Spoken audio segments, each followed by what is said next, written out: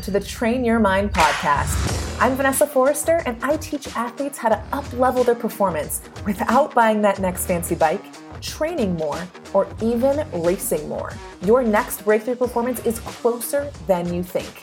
Are you ready to train your mind like you train your body? Stick around, and I'll teach you how.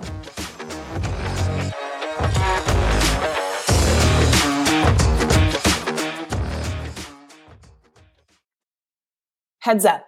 This episode was originally recorded under a different podcast name, so you might notice me refer to it. I brought all of the episodes here so that you can catch up on the party. Enjoy! Hey athletes, and welcome back to episode 3 in the Train Your Mind mini-series. I'm so glad you're here. Winter has paid us a very special visit here in Bozeman, and it feels so right to record this with snow falling outside my window. I kind of feel like I have all of you here with me, snuggled up with some tea, ready for story time. The best kind of story time. Let's get to it then. What I want to talk to you about in today's episode is in response to a question I received after last week's episode, which, friendly reminder, send your questions in if you've got them. Anything is fair game. My email address is linked in the show notes. So in last week's episode, I talked about failing and quitting, how it's important to cultivate a life where you fail more and quit less.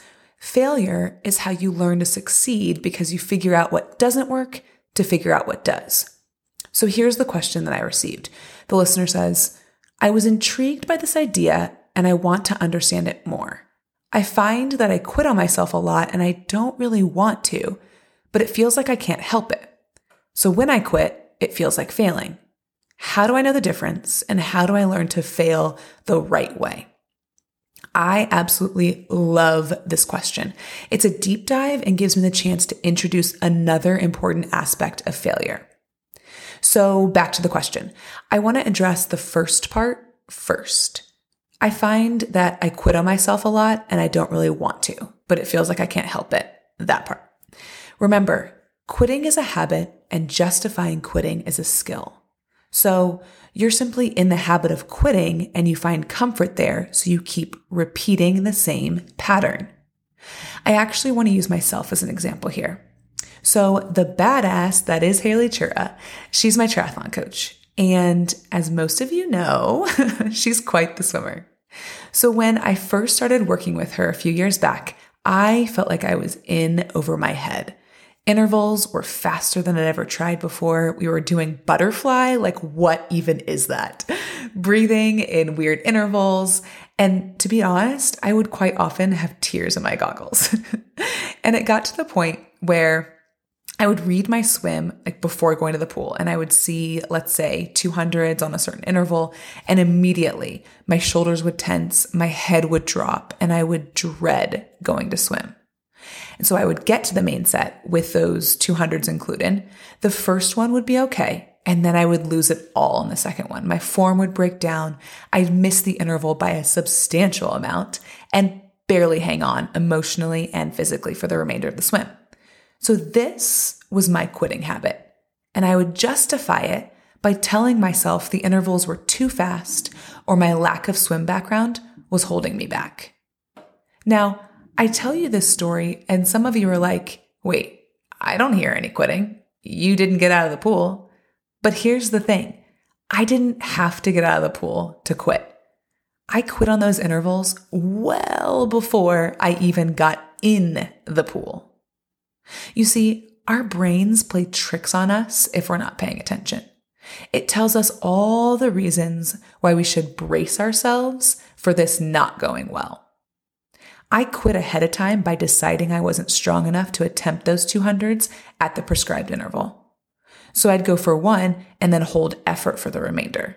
But I knew deep down, I chose to quit instead of going for a productive failure and learning from it. As I said last week, the act of not quitting is not hard. Just like not eating the donut is not hard. What's hard are the emotions we're left with when we don't quit or when we resist the urge to eat the donut. But those emotions are what we have to deal with, and most of us try not to deal with at all costs. Emotions like disappointment or embarrassment are not emotions by default most of us would choose to feel. But the interesting thing is, we're just choosing a different flavor of negative emotion when we quit, namely regret or guilt or disappointment in a different form. As triathletes, we seem to think our physical training is separate from our emotions, but it's not. It's one and the same. Your emotions are a key factor to your performance success. How you manage your mind when it wants to quit matters. How you manage your mind around failure matters. Okay, one more note on quitting. At a higher level of success, we quit less because we understand and see how clearly it does not support our goals. What determines our success is our level of commitment.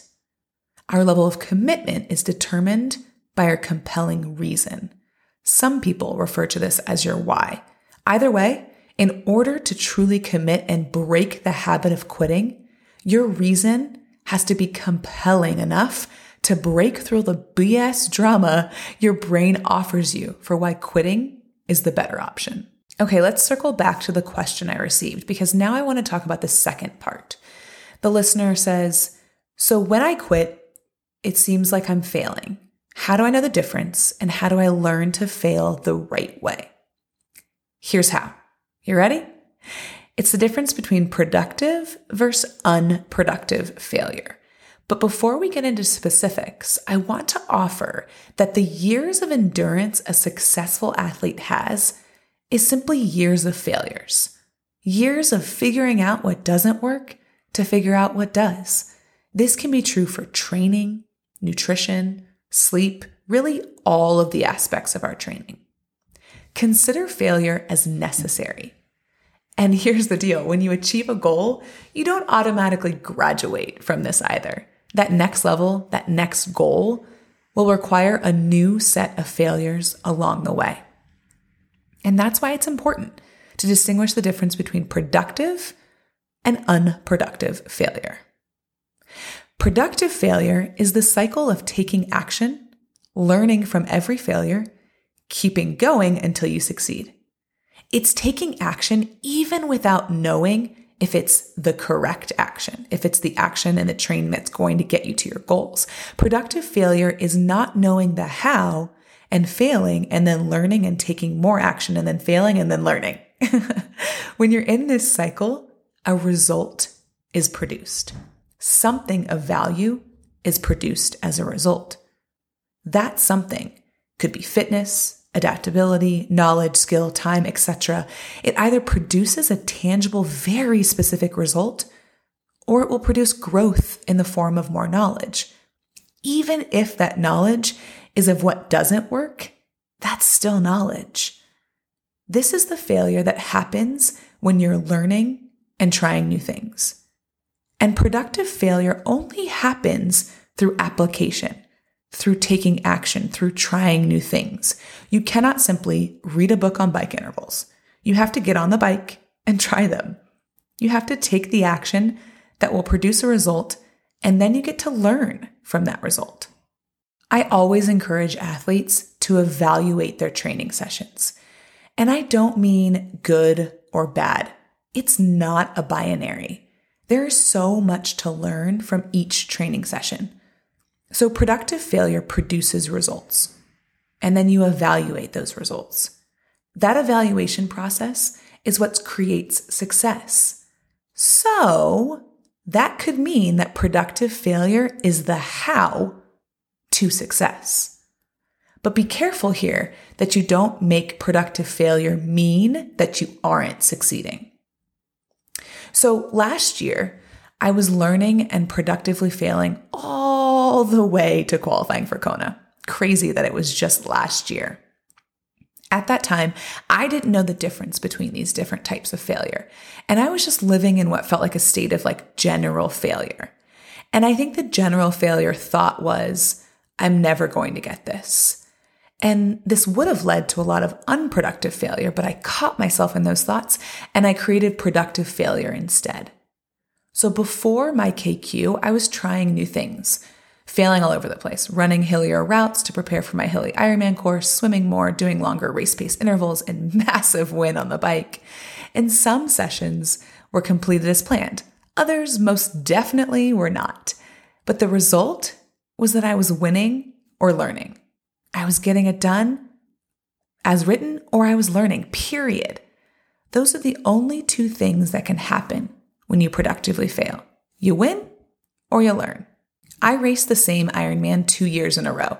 In 2018, I didn't have a good race. I actually wondered if I might not make it to the finish line. Prior to that race, I unproductively failed a lot. I also had a lot of success expectation that we might talk about in a future episode. But then in 2019, I qualified for Kona, and not in my most perfect unicorn of a race, but a race that was built upon a season of learning from my failures and knowing that I was on my way to a KQ race, in part because I was willing to weather the failure storm. It was almost sweeter that way. So now let's talk about unproductive failure. Unproductive failure is unproductive because it produces nothing. It happens before you take action and when you don't take action. Let's say that you go out for a long run and you have a fear response about how you imagine the productive failure will feel. So like not hitting 2x6 minutes race intervals in the second half of the run. You imagine running, trying those intervals and not hitting them. And you imagine what that will feel like. So you don't take the action because you don't want to take the action out of fear. You don't want to start the run or the intervals while feeling the fear of potentially not hitting them. But when you do nothing, you produce nothing. No knowledge, no skill, or learning. No action is unproductive failure. The most important part to know is this is your brain trying to avoid what you are making the failure mean, and how that meaning you assign will make you feel. You assign the meaning, and then it makes you feel a certain way, but you're the one who assigned the meaning in the first place. This is the train your mind part, people. So it looks like this. You make it mean, well, if I don't hit these intervals, then I'm definitely not on track to hit my race goal. Why did I even set the goal in the first place? What will my coach think?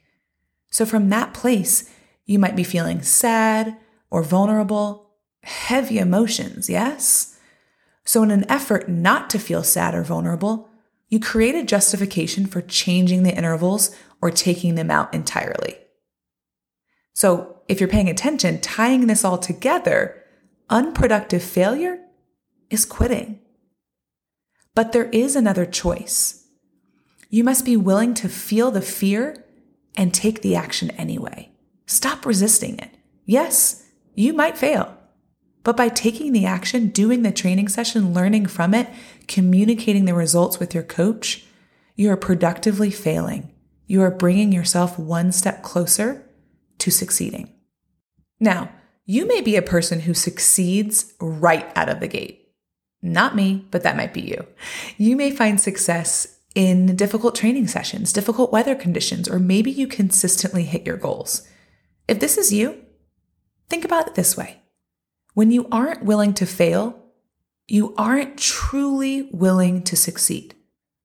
So your goals are too small. Okay, so here's what I want everyone to try. Think about your last 20 training or racing fails. Label what they were, either productive or unproductive.